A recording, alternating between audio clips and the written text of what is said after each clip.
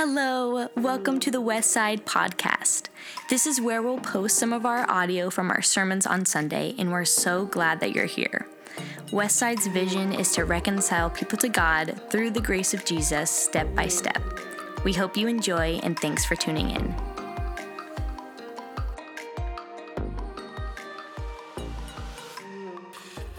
Well, good afternoon, West Side. How's it going? Oh, you got to shout louder than that. How's it going? Nice, awesome. I was asking my friend Keith Potter, who was here last weekend, right? And I said, Keith, do they all sit in a little area, or do they like spread across in this massive auditorium? And he goes, yeah, they're spread across the massive auditorium. So I was ready for you all. I knew what was going to happen. I am, again, the campus pastor at Bushnell University, and I'm an assistant professor of Christian ministry. What that means is I get to teach a lot of really fun stuff.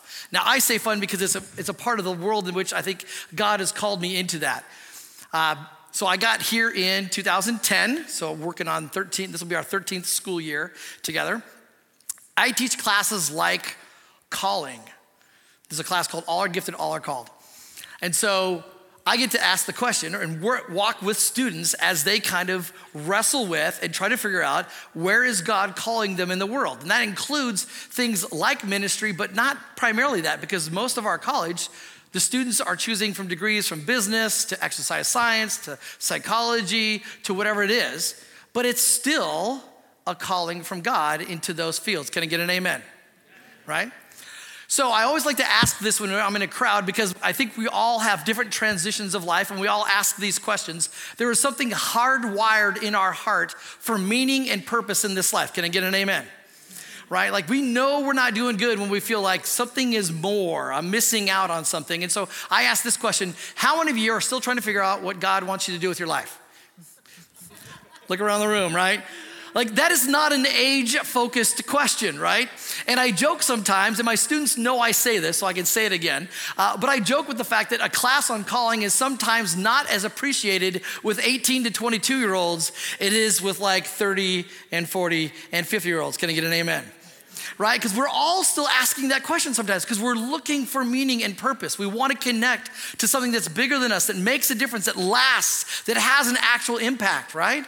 Like, that's what we're hardwired to do. And when we aren't doing those kind of things, something feels amiss. Something feels like it's a little bit off. I get a chance to teach classes like this, and even this fall, I get a chance to teach a class. It's actually called Church Revitalization and Church Planting. So I'm a church planter from my past. Before I came to the university, I was a part of 2 church plants in California. Don't hold that against me. I'm fairly Oregonian now. Not a Eugenius yet, but I'm getting there. I'm working on it. So I love the fact that we get a chance to ask questions in those 2 particular places, in church revitalization and church planting, about what? The meaning and purpose of the church, the people of God. And I know that you all are in a transition right now, right? Like, Brooks was someone who I had come and speak on campus, and I had him in classes, and I love him as a communicator, right? Everybody say amen? He's an amazing communicator. But you're now in a season of transition. I was just this afternoon with another church in town who was asking the same questions. Their pastor recently left also, young pastor, and now they're asking questions about, okay, what's next for them as well? I'm hoping that this message today does connect a little bit to that part of the journey, but mostly to wherever you're at today. Where are you at in this idea of following after God? The idea of a calling means that there's a voice that is speaking and that we are listening to. Can I get an amen, right? This idea is that we're listening for God's voice. And maybe it's just almost like CSI trying to find his fingerprints in our life someplace, right? Like, is that God? Is that God? Is that what he's up to? What is he about? And that's what we're going to do and talk about today. I have this picture of our 3 sons. Now, they are not this age anymore. Matter of fact, the oldest is my wife. This is Dawn. Everybody say hi, Dawn. She just got back from New York last night, and she was visiting our oldest, who decided that he was going to move from the little town of Eugene and live in New York City. Our middle son is finishing up his internship in college, and then our youngest is entering his senior year. So they were not this age. But I show this picture because the story I'm about to tell kind of is more like when they were this age. And I like this picture. Matter of fact, it's my favorite picture of me and my boys. Because you know why? It chronicles the last moment they listened to me. There you go, right there, right? That's it. That was all I had. And from there on, it was like, what does he know? The old guy, he's so stupid. Okay. No, they didn't really do that. But we were doing a photo shoot out in this cool little area, and the person said, hey, I need to reload the camera. Remember those days? Okay, the cameras needed to be reloaded. Yeah. And anyways, so when she did that, they all like literally were in their poses, and they just turned, kind of like that, right? And so in this picture, we're talking about like, hey, Howie, what are you liking this? What's going on? And what I remember about my guys at that age is they love this idea of adventure. Matter of fact, really close to where that picture was taken, there's a little frog stream, like a frog pond. Now, my 3 guys at that age were championship level frog catchers. And I'm not talking frogs, I mean, this is in Northern California. This is a place where frogs are not like this size, they're like this size, right? And they would be walking around like, hey, I found another one, and they put them down. Hey, I found another one, and put them down. And I'm like, this is amazing. They love adventure. I think that heart is also hardwired in each one of us. The idea of adventure, I think that's why we're looking for meaning and purpose, because we want something that calls us to be alive, that calls us to have to trust in something that's bigger than ourselves. Something that is more worthy of going after. And so what we did is we played video games. At the time, there was this character. He is still around. This character was one of our favorites. Depending on what game platform you played with, this was Link. This game is called Zelda. And they used to watch me play. And I think that I would say, hey, do you guys want to play? And they're like, no, we just want to watch you.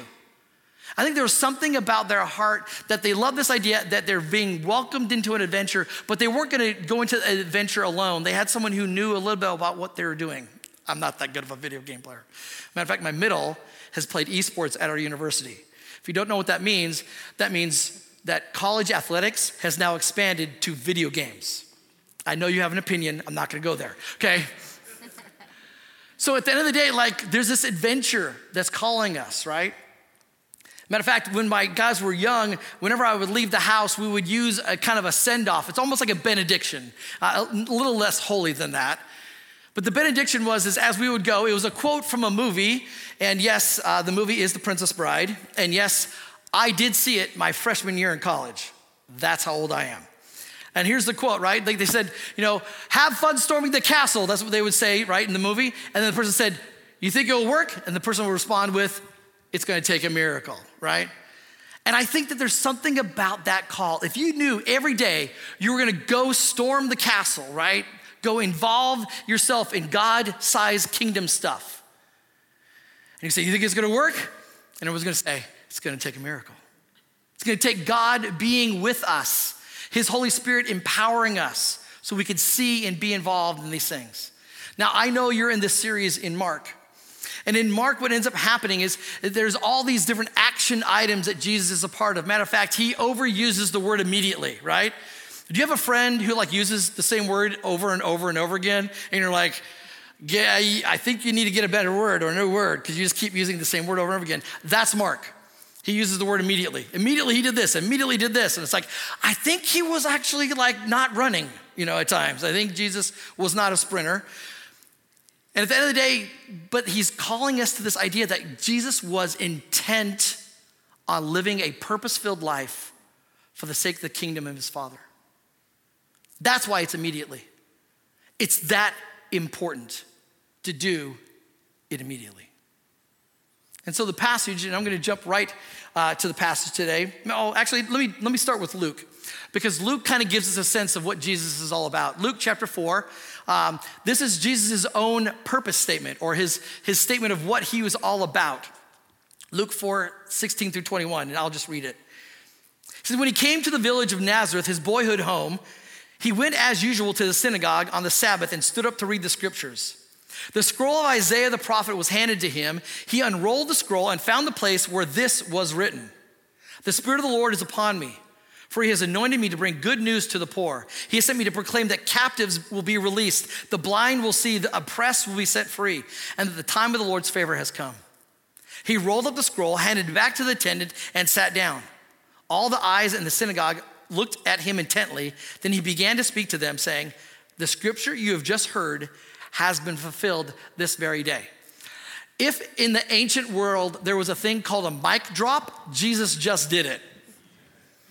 He reads this passage that they all know is from the prophet Isaiah, that's about God's work of redeeming the world, putting it back to rights, making it the way we were all hunger for it to be. And he goes, and it's been fulfilled today. Walks off, right? Well, if you read the passage, it gets kind of dodgy from there on out, right?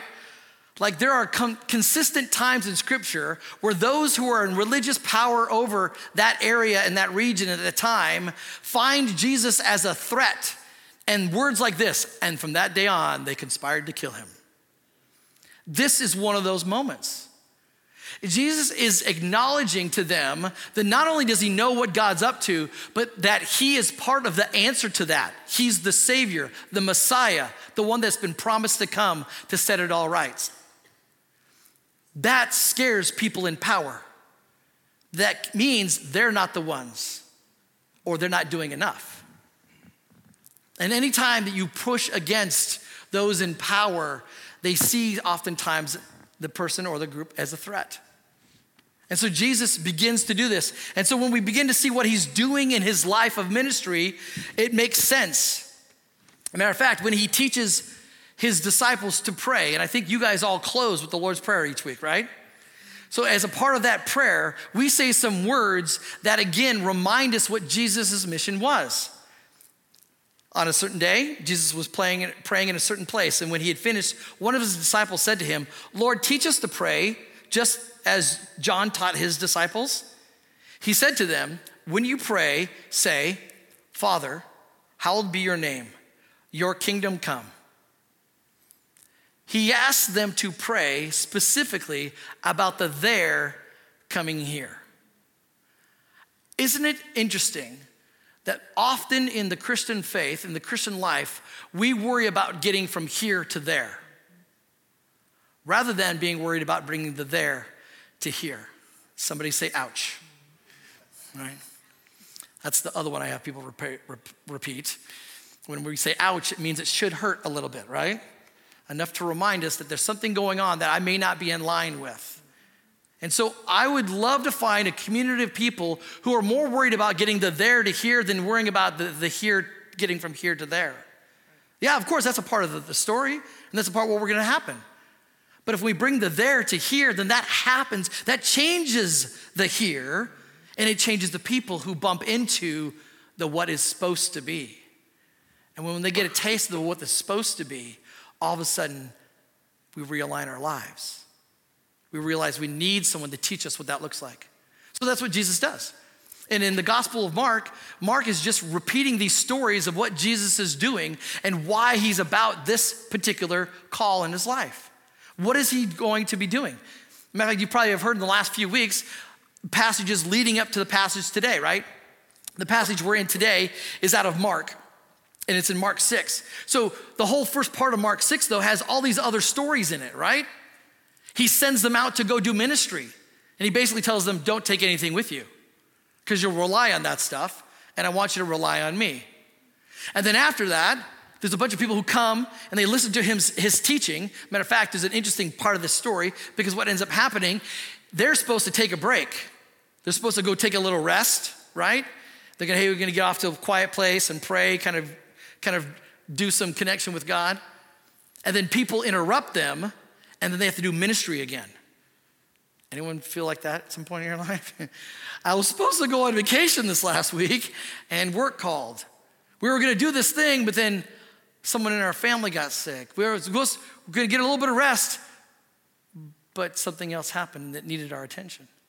And this is what's going on in the life of the disciples, right? And in the midst of that, what ends up happening is a mass food production opportunity, right? Like all these people come, and Jesus teaches, and it gets late. They're all listening. And in that moment, they're like, well, we need to send people off to get some food. They're all gonna like faint because they need something, they need sustenance. And Jesus is like, well, hey, you feed them. And they're like, well, with what? Like, we don't make money. We like rely on people. And Jesus finds what's available and multiplies it. What's in common in those two stories? The need for us to rely on God and not ourselves. They go out, do ministry in the name of Jesus. They're supposed to feed people, but they need God to be the one that helps provide. At each time, there's words that are often said, and oftentimes Jesus says things like this: why did you doubt? Where is your faith? Is that all the faith you have? And all of these stories remind us again, and in some ways I'm comforted because the disciples themselves struggled with this, right? I take a deep holy breath and I'm like, okay, that means it's okay to struggle with this, right? Like, it's hard to day in and day out rely on God. Can I get an amen? And so we are in good company when we realize we're at the end of ourself and we need God to show up in some significant way. And when we're tired and don't have enough to do it, that God will also show up and empower us and do it through us. That's not a call to burn out for God, but that's a call to realize, do what's right in front of you, and God will be with you. And so the passage today out of Mark 6. Now, before I get into that, I do want to kind of remind you of something. So I'm a weird one when it comes to teaching. I think that we all need to learn in three different ways, right? We learn audibly, audible through our ears. We learn visually, so there's some pictures and some scriptures on there. And we learn tactily or like kinesthetically, like by being involved in something. We're by people who build things, make things, and like put things together for their life, for your job. Can I see hands? You're amazing to me. I have no ability whatsoever. I struggle with Legos, you know what I mean? So, but we were just down a couple weeks ago. Gianna was with one of our teams, and Matt, also who's up here, was in Puerto Rico, and they were doing disaster relief in Puerto Rico. I'm so proud of them. We were down in Mexico. We helped build a home for a family and do some justice work down on the border. And I watched people who could hit a nail with a hammer through two 2x4s in like 2 hits. And I'm like, that's impressive. Like 19, and I'm like, is it in yet? Kind of thing. So, paper in front of you. Everybody wave the paper you got in front of you like this. Awesome, good. If you need one, just put your hand up and people will come bring it to you. I think that's magic, but it's gonna happen. Okay, so what I'm gonna have you do today is origami. I know that's gonna scare you right now. This is the simplest origami you could do. It's not a hat, but it's pretty close to the hat, if you all done the hat before. So today we're gonna build a boat, because the story we're talking about today has the idea of a boat in it. And so we're gonna all have our own little boat. So you ready? Everybody say ready. All right, so this is also my way of keeping you awake during Sunday afternoon. Did I say that out loud? That was supposed to be just the voice in the head. Okay. All right, so here's where we're gonna go. First thing you're gonna do, take the piece of paper and fold it in half just like I did. Boom, fold it in half. Put the fold at the top, okay? Try to get as close as you can. It's not perfect. You don't have to be perfect. This origami is very, very forgiving, so it'll probably still work regardless. Y'all got that? Everybody say, I got it. Nice, awesome. All right, here's the passage we're in today, Mark 6. Mark 6, verse 45 through 48. Immediately, Jesus made his disciples get into the boat and go ahead of him to Bethsaida, while he dismissed the crowd. After leaving them, he went up on a mountainside to pray. Later that night, the boat was in the middle of the lake, and he was alone on land. When he saw the disciples straining the oars because the wind was against them, shortly before dawn, he went out to them, walking on the lake. Interesting. So Jesus does actually do the ministry that they're called to in that moment. They feed the people. He sends them away, giving them a chance to kind of get away from all of it and kind of try to get some rest and just kind of go across the lake. But of course, they hit a fairly strong wind, and so they're straining to even get across the lake. Jesus went up and spent some time in prayer. Now, there's not many passages in scripture that have this in there, but there's enough for us to pause for a quick moment and say this. Life is very busy and it has lots of good stuff. But unless you prioritize time away with God, you will not have enough in your tank and you'll miss out on opportunities. Now, I say that as a directive because at the end of the day, we all struggle with this. Jesus is like, I don't know when I'm gonna get this. It's not gonna just show up. No one's gonna show up to you and go, oh, hey, you know what? You've been working really, really good. I'm gonna give you a sabbatical. and everything's being taken care of. You can just go do this, right? Even for us in the educational world, you have to like prove and prove and prove to get any kind of even sniff at a sabbatical. 12 years, no sabbatical. It's hard. We have to intentionally put this in our life and pursue it. Jesus figures out the only time I can do this is this time. It's late at night and I'm already tired. I've done a long day, a couple days of ministry, but this is the only way I'm gonna be able to sustain this. So if there's anything you hear today, I hope you hear this. Prioritize the places and spaces when you can be with Jesus over anything else. And when you do that, you will find that even when you're tired and you're exhausted, your endurance and your perseverance is fueled by the Spirit and not just your own personal strength. Can I get an amen? I think we all yearn for this. And I think the model in Scripture is, yeah, it's hard. You're gonna have to find the time. It's not gonna show up. It's ultimately gonna have to be one of your priorities. So Jesus is praying. He's done praying. He looks across the river, the lake, and he's like, they're still there? Like, I thought they would have been across. They're fishermen, right? A lot of those guys are really good rowers. They're still there. So instead of like just walking around the lake, which he probably was gonna do, he's like, I could just meet him halfway. So he walks across, right? Sometimes we think like Jesus is doing something like super, super spiritual. I'm like, no, he's just gonna go help, right? So he just goes and walks across. Before we get to the next part, you ready for the next folds?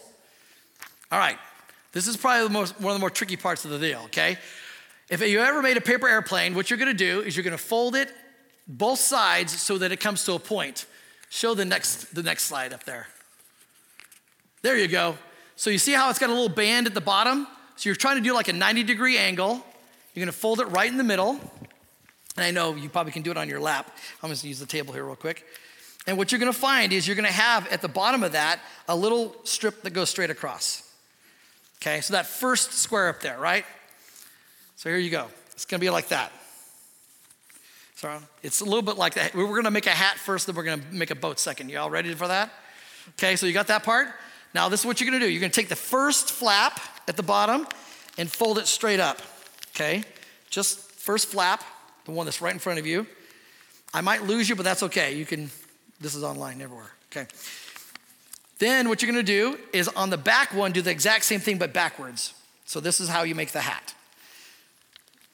And if all you get is a hat today, I'm proud of you. Good job, okay? All right, so it make sense? Everybody say, got it? All right, we're moving on. So, continuing the passage, he saw the disciples straining at the oars because the wind was against them. Shortly before dawn, he went out to them walking on the lake. Here's what happens. This is so interesting to me, right? Here's what Mark says. He was about to pass by them, but when they saw him walking on the lake, they thought he was a ghost. They cried out because they all saw him and were terrified. I mean, do you get this? Like Mark's like, yeah, he was about ready to just go, yeah, they're stuck. I'm gonna keep going. He was gonna pass them. Jesus wouldn't leave them wrestling against the wind. It's good for him to have to struggle, you know what I mean? So he's just gonna walk ahead. It doesn't even say like he was going out there to help them. I thought at first like he's gonna go help them. No, he's like, I can just get there quicker. It's like, he's like, that's the fastest way to get to the other side, so I'm just gonna walk across the water. I don't know, I'm speculating a little bit, but I don't think it makes sense, right? But they see him and he's like, oh, they saw me. Okay, so now he goes over to them and now they're freaked out. Like, oh my gosh, there's a ghost. Now here's the key, right? Catch this. They saw him and they were terrified. Had he been on land, would they have been terrified? No, not probably much, right? I mean, there are times in which Jesus does things and they're like, okay, normal people don't do this. Most rabbis can't do this. This is something different. They know he's Messiah. Matter of fact, at different times, they've alluded to the fact that they know he's a special rabbi on some level, right? But in this moment, again, they are reminded that he's the Messiah, the Savior, the one that's come. Now back up for a second. Remember, what were the first two things that they just went and did? They did ministry in his name. They saw demons cast out of people. They healed people from blindness and other things. They just fed 5,000 men plus everybody else who was there, probably 8,000 to 9,000 people, right? Those are not miracles enough. It's the water walking that gets them. Can we own for just a few minutes the fact that we also are too comfortable with Jesus sometimes? And we don't realize that he's the Savior, that he's the Lord. And on some level, we probably should be uneasy when we're around him. Not because he doesn't love us, not because he isn't compassionate and has forgiven us and went to the cross for us and invites us into the Father's relationship with the Father. Not because of that, but because he's God. Can I get an amen? There's a holiness, there is an other that's connected to who Jesus is that we have to wrestle with, or else we will not get it. See, when we talk about the idea of a calling or going in his name, there is a certain amount of power that we should be understanding that we're going with. When we have a calling, there's a God who calls you. It's always interesting to me, our language sometimes. So when we leave church on a Sunday morning or Sunday afternoon or whatever else, there are oftentimes the conversation will be something like this, and I am just as guilty of this, so don't hear me being too mean. Something like, hey, how was worship today? Oh, it was good. How was the message? Oh, it was really good. As if we're voting on it. As if we're on Yelp or on something and kind of giving a rating, right? Everybody say ouch. I think the question we should ask is, how do you think God thinks that we worshiped today? The audience is God, not us. Yes, we want to find ways to connect with God, and sometimes that's ill-fitting for us because we wrestle with something that connects to us and helps us to see God and understand God and be more equipped to follow Jesus and to connect deeply and to understand who God is and how he loves us so deeply. Like all that stuff is all a part of this gathering, the time together. That's all what we're trying to do. But when we at some point step out of that and say, well, how did they or how did it go? Rather than how am I trying to get to the place where God is at? Or be aware of how he is already here speaking to me through something. The honest answer is, if you get something out of the message today, I hope that it's all because some scripture spoke to you, Holy Spirit guided you, directed you in some way, or I hope you had a phenomenal conversation with someone. And you knew that you were loved and you were listened to and maybe even prayed for at the end of the service today. Like, I hope something like that happens. It doesn't even have to be a part of almost anything that happens like organizationally or like intentionally. But that you found God in the midst of a conversation in the eyes of someone, or something happened here, or in the song, the words of the song. We're here to meet God. That's the intention. Because without him, we won't be able to make it. Back to the boat, right? Ready for this? All right, so this is where it gets a little bit on the tricky side. I know you can do this. I have trust. I have faith in you. So you take your hat, because by the way, that's the hat, okay? You take the hat, right in the middle, pull it straight across. It's gonna be weird because one of these tabs are gonna wanna hit each other. Put one behind the other on this side as well. And you're gonna get a weird kind of square with the flaps at the bottom and a fold in the middle. Did y'all do it? It's a pretty magical one. It's pretty crazy, okay? You gotta get that? All right, we're getting close to being done, so we wanna, okay, now what you're gonna do is you're gonna fold it in half. So I'm holding it up. You're just gonna go straight down. You're gonna make a downward triangle, okay? This is not gonna be a stork. Those are really hard, okay? All right, does that make sense? You got that part so far? Then you're gonna flip it back up. And, wait, did I know that? No, we're not gonna do that yet. You went too fast. Don't go there just yet. Go back to the other one. There you go, perfect. Okay, see how that line across the middle there is? You fold it, and now you have that triangle. Now, here's the weird part. You're gonna take one flap, downward triangle, right? Take one flap and pull it up. What it's gonna look like is you have a fold in the middle, and you have a fold going up the center as well. Okay, got that? Everyone say got it? I'm losing you, aren't I?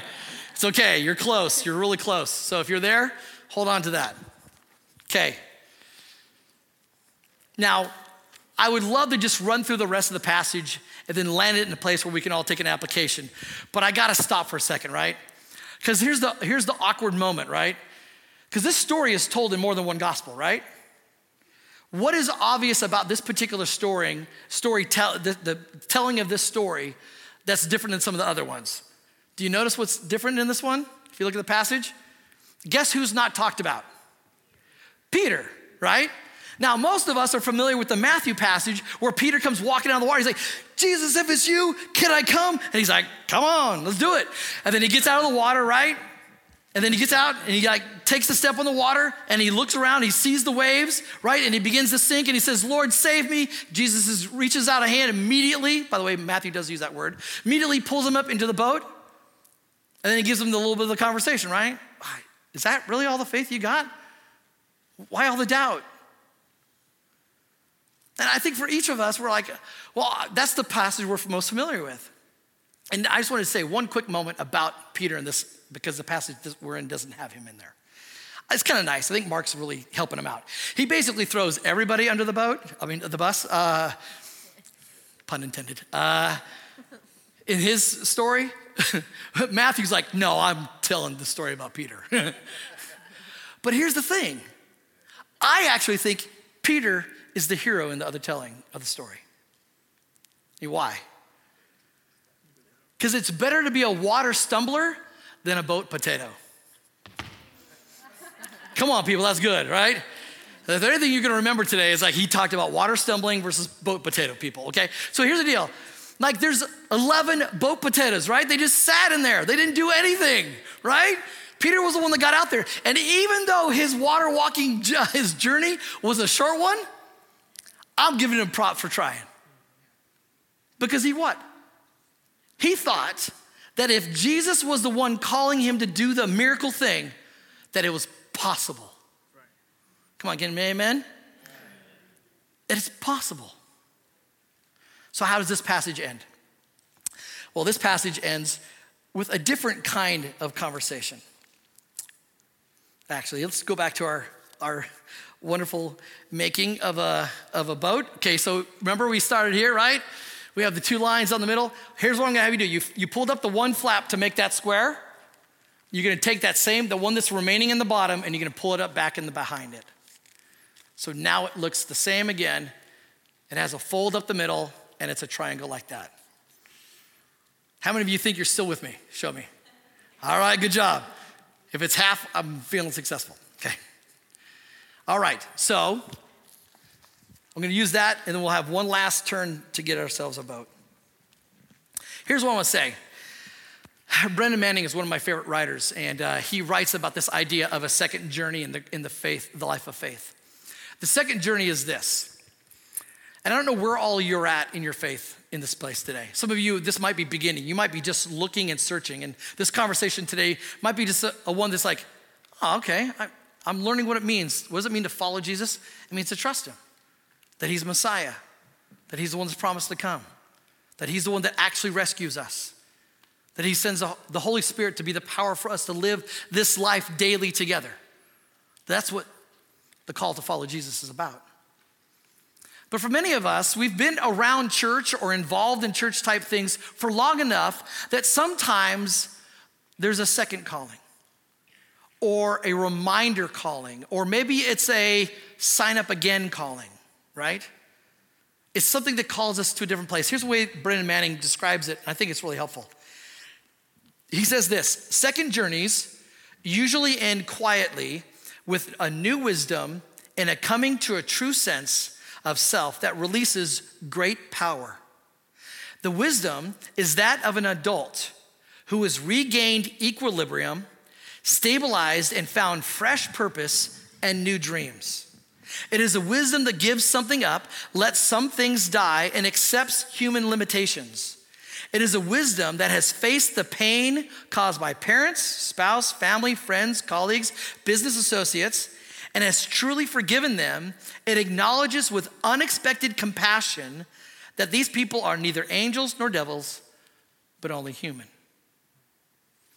He's talking about a maturity call. that we just don't follow and do things that are church and Christian-like. We actually become better people. We are transformed. Our hearts are moved toward compassion for every other human being in the world. I heard it said one time that you'll never lock eyes with anyone who's not been made in the image of God. Everybody say ouch, right? Because we can certainly try to remove that designation from people. That's kind of what Joe prayed about today. It's a great prayer about our hearts and the song, right? Moving from hatred and division toward unity. And that means we see people as God sees them, made in his image. We extend grace and love and compassion to all. All right, last move for your boat. We'll see if we can pull this off. Are you ready for this? So here's the craziest part about this one now. Okay?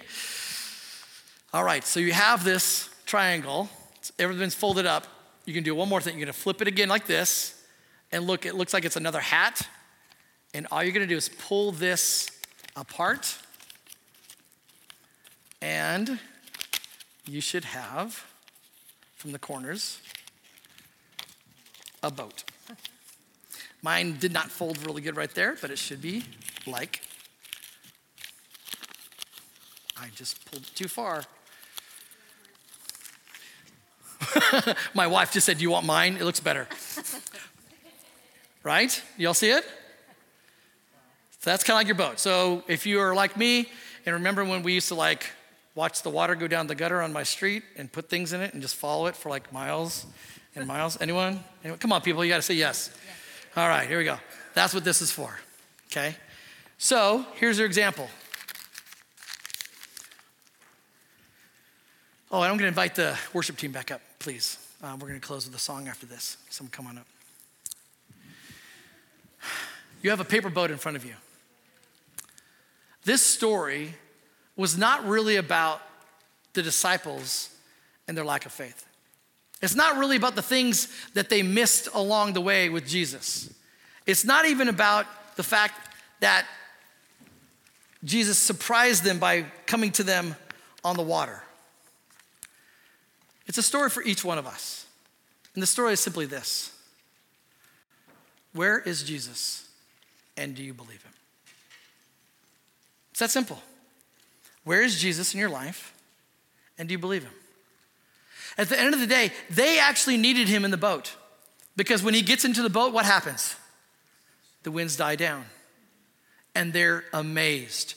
And in some ways, that amazement is that weird tension between both love and affection and being absolutely amazed by this person, in awe, but it's also, wow, he is God. He is the one that I need. He's the only hope that I have. He's the one that I need in my life. He's the one that I will seek, I will trust, I will follow, I'll listen to, I'll worship, and I'll serve. So maybe sometime this week, as you're just sitting around, whatever form of boat you made or didn't make, maybe leave it someplace where it's visible. As a simple reminder is, where is Jesus? Do you recognize him? Can you see him? Is he near? Is he in the boat with you? And do you call him Lord and Savior, leader and forgiver? Have you given up your life to follow him? I'm going to close in a word of prayer. And I know that during this song also, if you would like prayer, there'll be some folks over here that will pray for you. And even if you don't know what you need prayer for, they'll love to sit and pray and listen to you. So would you bow with me for a word of prayer? Father God, thank you for this day. Gosh, your word is so powerful and so convicting. It's really helpful too. That God, we could learn what it means to look for you in our life, in the storms, and when we feel stuck. God, you're there with us. That you really do want to help us, be with us. And God, maybe more than anything else today, I just want to declare, and maybe each of us in our own hearts declare the same thing, that Jesus, you are God. You came into this world, lived the perfect life among us, gave up your life on a cross, that your blood offers for each one of us forgiveness and a new start and peace with you. And that, God, you don't leave us alone. Matter of fact, Jesus, you said you'd send us the Holy Spirit, and that Holy Spirit is the one that guides us each and every day. So, Father, we ask that you would be in the boat with us and that we could see you, acknowledge you, and walk with you. Be with us today, God, we ask. May we realize that you are who you say you are. Love you and thank you. In the name of Christ, amen.